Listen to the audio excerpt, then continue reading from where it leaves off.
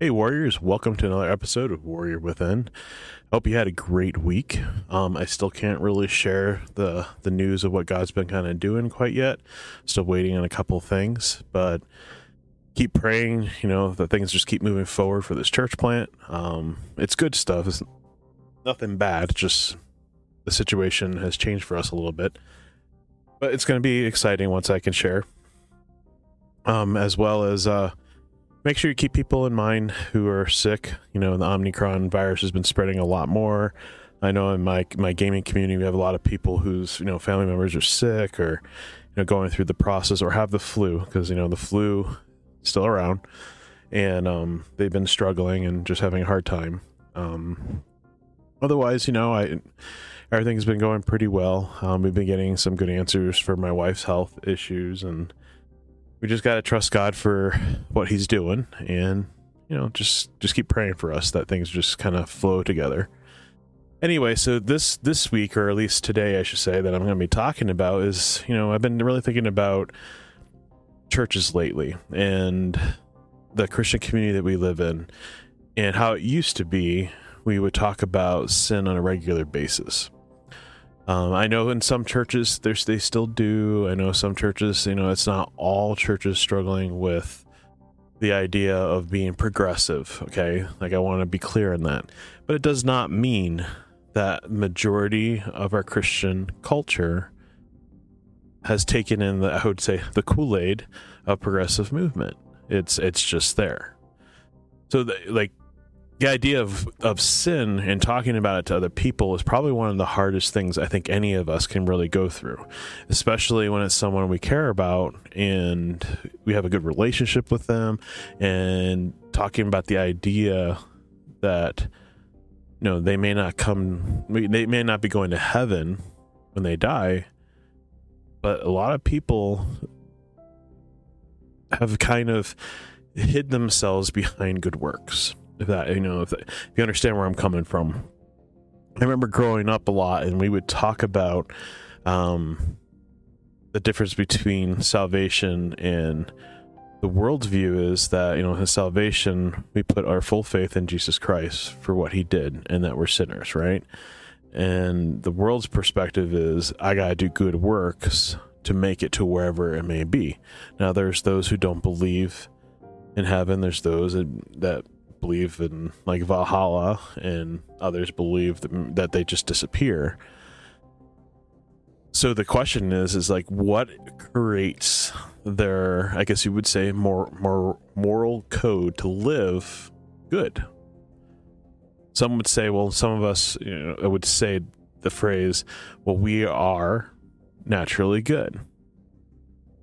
But the truth is, if we were naturally good, why do we have so many laws? Why are there so many rules? Why do we have to teach our children to be good? You see, the image of sin in itself has been kind of compromised, where before, if you guys know the old school evangelists, when they would preach and then they talk about sin, it was hardcore. People would say, hell brazen type preaching. But the truth is, they were concerned about people's salvation, that they wanted people to understand how evil sin really is, especially to God's eyes. You see, we have to redefine, or I should say, we need to define what it means to have a holy God. Holiness is absent of evil. And the idea of absence of evil means that no evil and no sin can be present before the Lord. So that means you and I, if we sin once, we have now condemned ourselves to never be able to stand before the Lord or even be with the Lord. And this is why in the Jewish culture, they did sacrifices for sin to cleanse, and that's why the word cleansing means. So when we talk about cleansing, you take a shower or a bath, you put soap on us, and we clean off all the gunk and the oils and the issues that the junk that may be on our bodies to cleanse us, correct?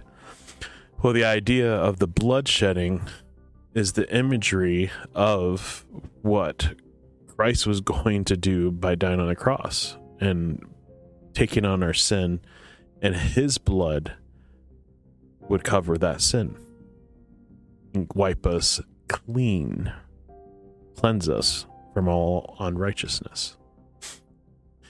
You see, the imagery is also a reality because of what Christ has done. But if you read in Genesis, you understand that when Adam and Eve sinned, they saw themselves naked, and then they clothed themselves with, leaves and bushes, but then God took animals, killed them.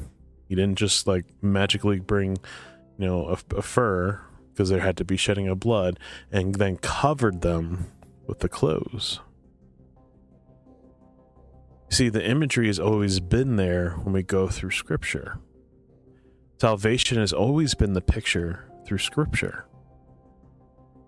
So why is it that today, when we talk about sin, it's almost like it's a faux pas, or it's, we don't want people to feel bad?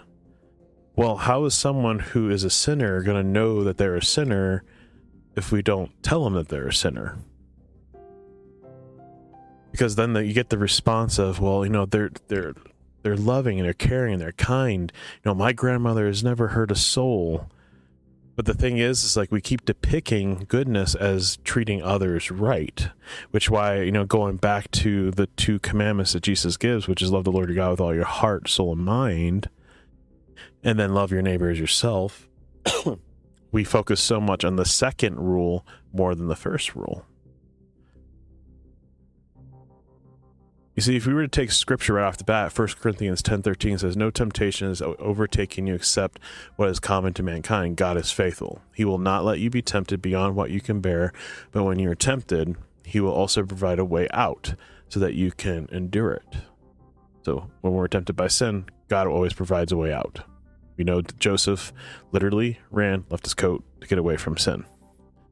Romans 3:23 says, for all have sinned and fallen short to the glory of God. So there's no one here on earth that is good enough to stand before the Lord and go to heaven.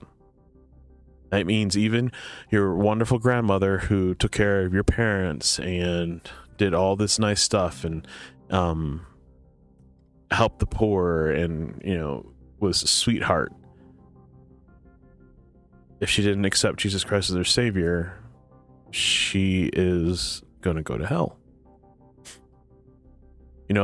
We've seen a lot of death lately in the Hollywood world, from Betty White to Bob Saget to Meatloaf, in just the past month of time. And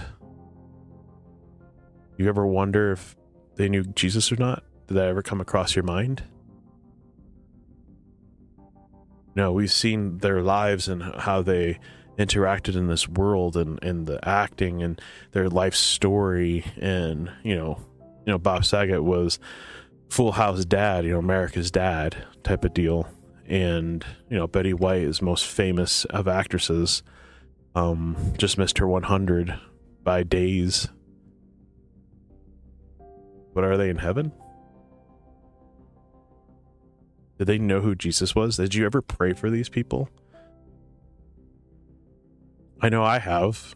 There's been times where God has placed in my heart on someone, instead of being like, oh, those stupid Hollywood people for their choices, or, man, they live this life and look at them, how to destroy themselves. Have you ever prayed for these people? It may sound weird, but have you ever prayed for an actor or actress that you see on TV? Just some thoughts on when you think about. Go to Galatians 5:19-21. This is like famous for talking about different sins, but do we understand this? The acts of the flesh are obvious: sexual immorality, impurity and debauchery, idolatry, witchcraft, hatred, discord, jealous, fits of rage, selfish ambition, dissension, factions, and envy and drunkenness, orgies, and the like. I warn you, as I did before, that those who live like this will not inherit the kingdom of God. See, clearly we understand that you got to know Jesus, but the fact is, if they don't know Jesus and they're living like this, they're not going to heaven. You know, we sit there and go, oh yeah, it makes sense. But do you understand that if they don't know Jesus, they have no chance? Because there's change when you know Jesus. But here's the question: people who know Jesus can probably do half of this stuff on a daily basis. And do they ask forgiveness? Do they recognize that's a sin? Sexual immorality is probably one of the most, I would even say, pandemic of sins that you see on a daily basis or hear. The fact that we hear kids at age like 8 and 9 having sex, to your teenager experimenting with sex, to how about your daughter who's living with her boyfriend, or son living with his girlfriend.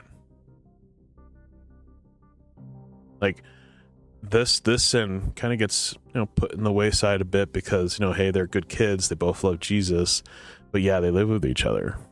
Or how about a church who hires people who are living with somebody else but not married?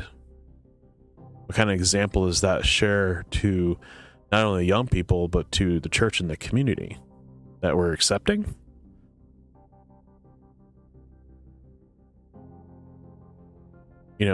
What about, I know churches who have done where they have them, I think it's both men and women, but they have to make a commitment to not see pornography, and they get checked on it, I believe. And that's an interesting way, but we're not supposed to gateway people. We're supposed to be accountability to them. So if someone struggles with pornography, we get them through a group, or especially like guys should be around this dude and help him walk the walk. It's accountability, but it's between them and God to get the cleansing going. Like, we can't cleanse somebody from their problems, but we can help somebody stay accountable in their problems. Now, how about like the word like hatred? Have you used the word hatred, or hate somebody, or hate this, or hate, like we use that and it's kind of lost its zeal. So even if, even your kid says, hey, I hate you, mom, dad, I hate you, that's a sin, but do we like confront it and talk about it? Or how about being jealous, or fits of rage, like your husband getting super angry, or you getting super angry as a woman, or your kid raging out and getting upset? Like we could go through each one of these and talk about it. Drunkenness, that's like a big thing in colleges. That's the one thing. I don't drink personally. I may taste something or whatever, but the one thing that I know I've always stood by is what Solomon told his son: it's better for a king to not drink so that his mind could be clear, so when he is put in a position where he has to make a judgment call, his mind is clear. So, for me, I'm not a drinker. I don't really care for the drink. It doesn't taste that good. And so, for the most part, I avoid it. I may try something, or I may have one thing to see if it tastes good or whatever. But the idea is I always wanted my mind to be clear. But how many times in college did you get drunk? Or how many about your kids? Like, have you confronted them about it and talked about it? See, the key thing is confronting and talking and sharing why this is wrong. One of the things growing up for me that always bothered me was when someone would ask an adult, why is this wrong? And the adult would just say, well, because I say so. You see, that's a problem. Because when you say, because I say so, that's not teaching the young person why God says it's wrong, why you're saying it wrong, and why they should not do it. Because if they understand that there is consequences for action, then maybe have a better understanding of what it means to not do sin and to try to seek out holiness. So we're going to stop this real quick and take a quick moment for the commercial break, and we'll be right back.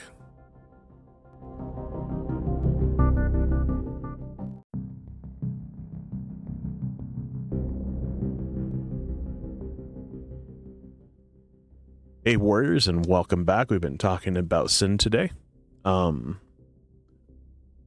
The next verse actually in line is actually 1 John 1:8-10. It says, if we claim to be without sin, we deceive ourselves and the truth is not in us. If we confess our sins, sorry, my nose is kind of bothering me today. If we confess our sins, he is faithful and just and will forgive us our sins and purify us from all unrighteousness. If we claim we have not sinned, we make him out a liar, and his word is not in us. See, the idea is that when we start defining someone by their actions only, that, well, they're a good person, therefore they can't do no wrong. Like, you know, I can't tell you how many times I've heard, you know, like an older parent or even someone like in my age group, you know, now, like, they always talk about their mother, mostly how much she was a saint, how she was a wonderful woman, how she'd never hurt a fly. And they always talk about that as if that is justification that they've never sinned.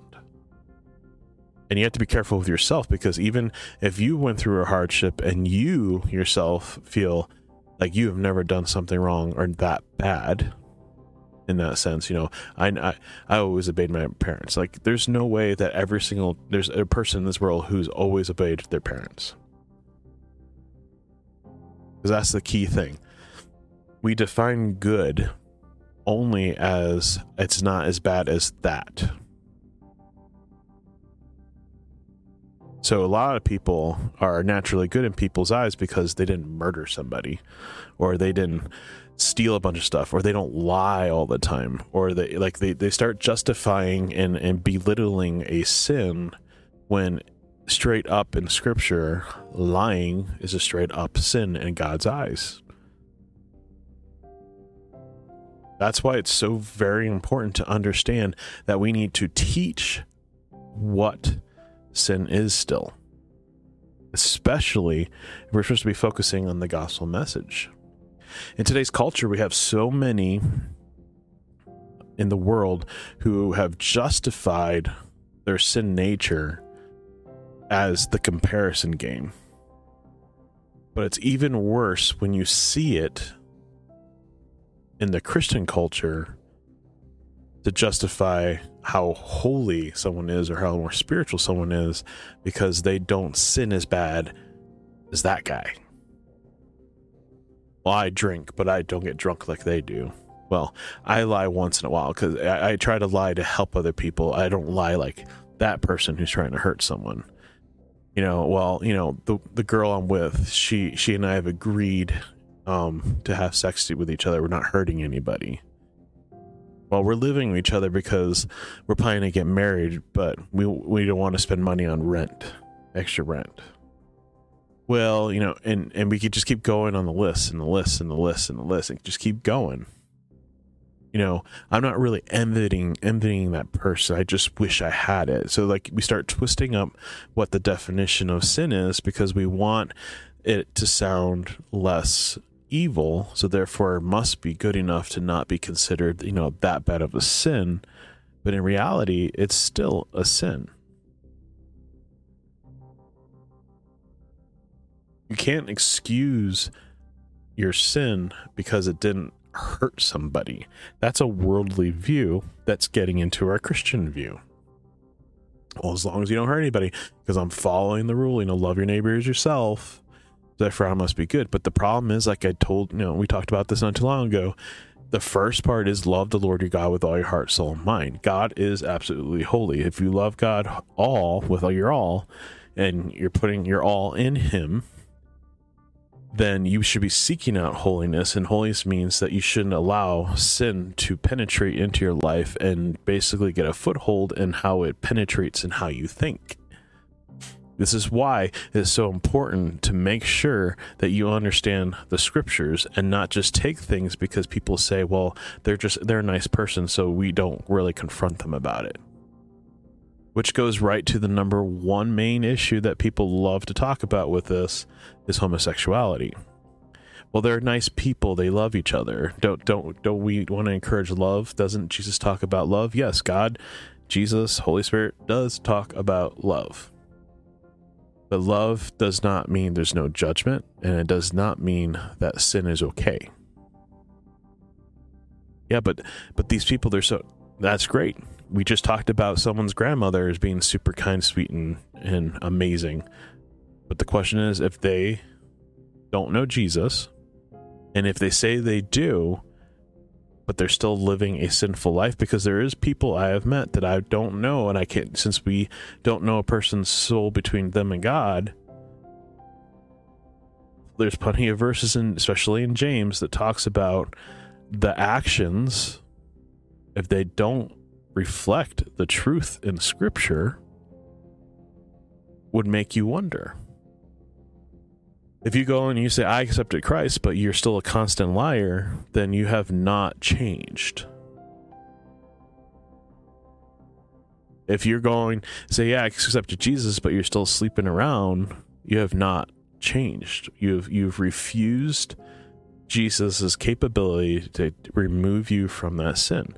When you talk to people who are really saved, amazing, especially if they had a hard life before, like if you could find someone who they spent most of their life doing absolutely everything but what the scriptures would ask them to do, and then they share about their testimony when they change, a lot of times you will see what I'm talking about by change, because the change is they stopped doing what they knew was wrong, committed their whole life to Jesus, realizing that they are a sinner, repented of any of those sins or a sin, and have been working all their life to not go back to being that old person. Some of them would even say God cleansed them completely from that addiction or issue. Others may still battle it because they're around certain things that trigger it, that desire. Because we're saved doesn't mean we're suddenly not sinful anymore. It means that we still got to strive to be holy. We got to strive to walk in truth. We got to strive to protect ourselves, guard our hearts, guard our minds, guard our families' hearts and minds, teaching them the truth, making sure they're walking in truth. There's a lot of little pieces to this whole imagery that we forget why it's important to talk about sin.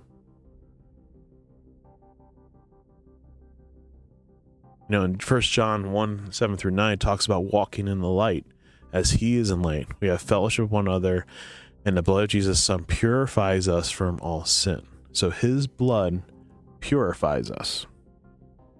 And if this is true, that means that his blood covers us and has removed that iniquity from our bodies. But does not mean we cannot sin again, but it means that we'll have the Holy Spirit to tell us, hey, stop doing that. Hey, you shouldn't be doing that. And now we have a choice to either ignore the Spirit, or the other way to really not follow Jesus and have this issue of battling this in every day is not to follow Jesus. So we accept Christ.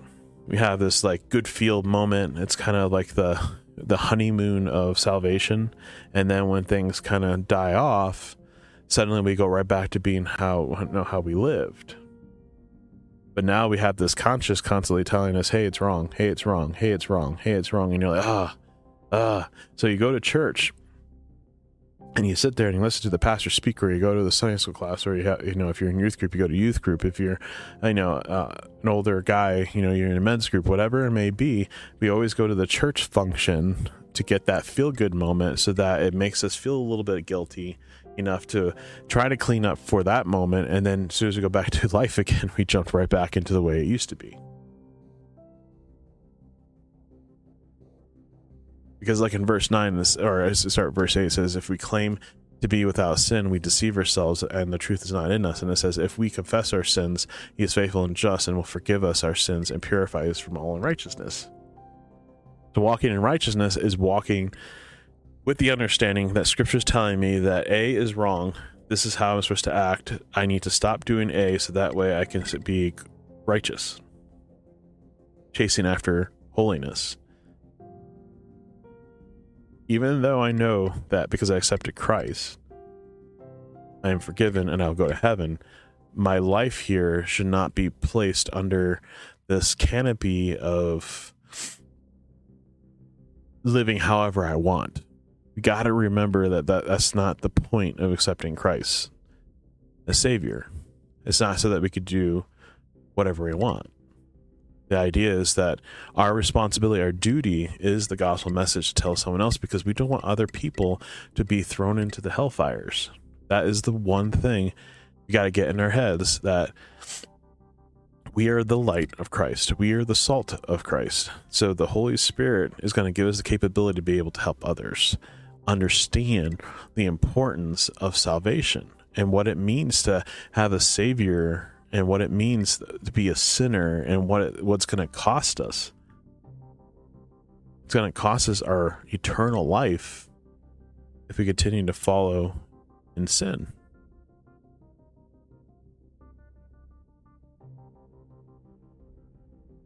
In James 4:17 says, and so whoever knows the right thing to do and fails to do it, for him it is sin.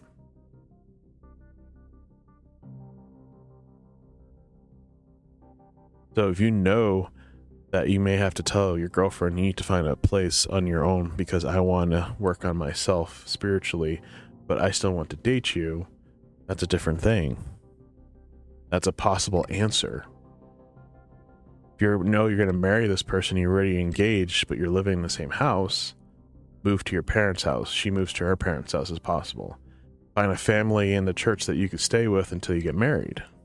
I know that's uncomfortable and just like you don't have your own space, but to protect yourself as a Christian and to protect your future wife's, self as a Christian, that's how you do it. Keep yourself sanctified, righteous, building on purity. Now, the idea is that, even if you've been sleeping with each other and you've had sex, you could be cleansed and repent of that. It doesn't mean that you I've already failed, therefore I need to it doesn't matter anymore. No, you can start fresh, start right. It's okay to do that. And that's the one thing people need to understand, is that we are given the capability of forgiveness or get the redemption, to change, to make things right again. Even though there's scars, but we'll be able to make things right again. Because we all know what John 3:16 and 17 says, for God so loved the world, he gave his only son, that whoever believes in him should not perish, but have eternal life.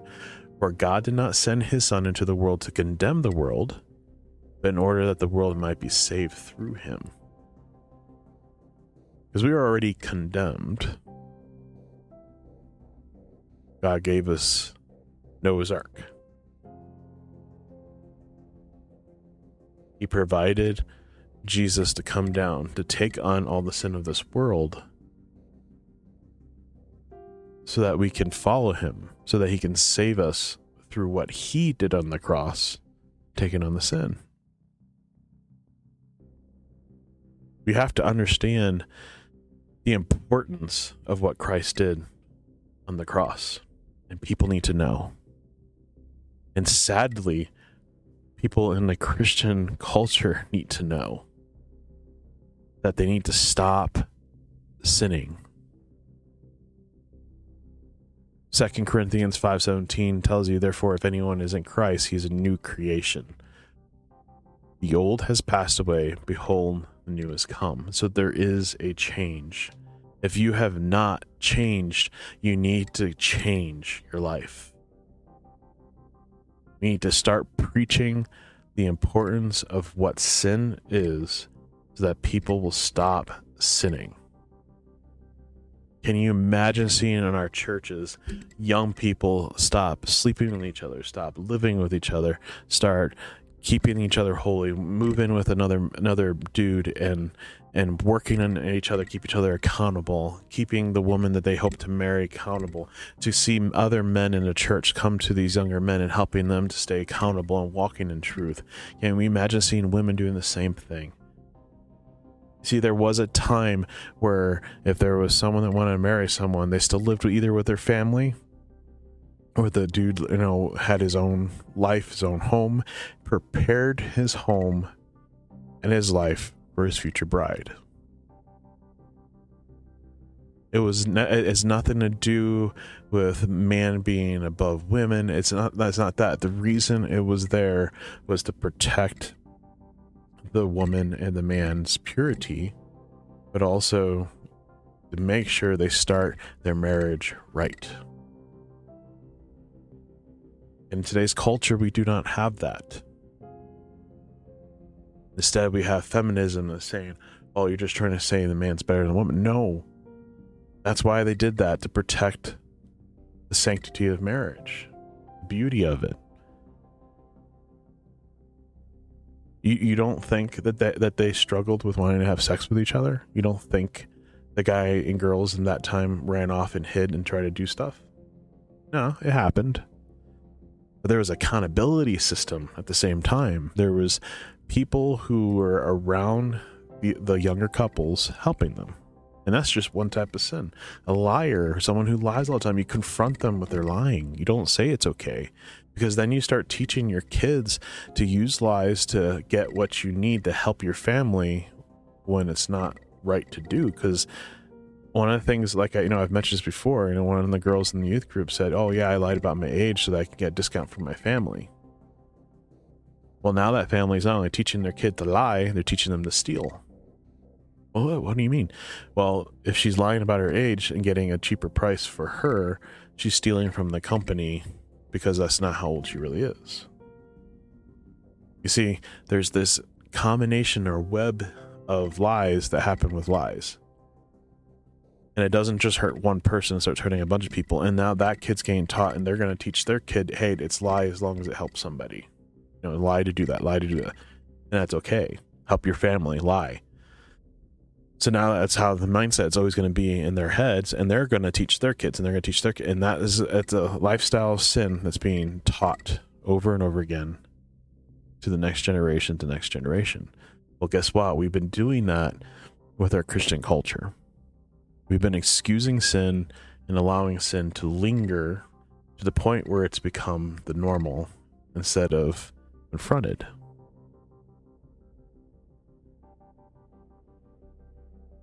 Because the one thing you got to understand about you, and what I have to understand about myself, 1 Corinthians 6:19-20 says, or do you not know that your body is a temple of the Holy Spirit within you, whom you have from God? You are not your own, for you were bought with a price, so glorify God in your body. That means removing sin out of our lives. That means walking in truth. Let's pray. Heavenly Father, thank you for this time. I ask that you bless this conversation. I ask that your name be glorified. I pray that we start seeing change in men today in churches, whether they're young or old, and recognize that, hey, there is an importance of sin in people's lives that we need to confront to see holiness and righteousness and change in our Christian culture. Start seeing men walk the walk. Start seeing women walk the walk, and stop excusing sin, because get this out of their heads right now, that as long as it doesn't hurt someone, it's okay. No, that's not what sin means. Sin separates us from you, Lord. Help us to understand that and take sin seriously. I pray this in Jesus' name. Amen. Thank you guys, and I hope you guys have a great week, and I will talk to you guys next time. God bless.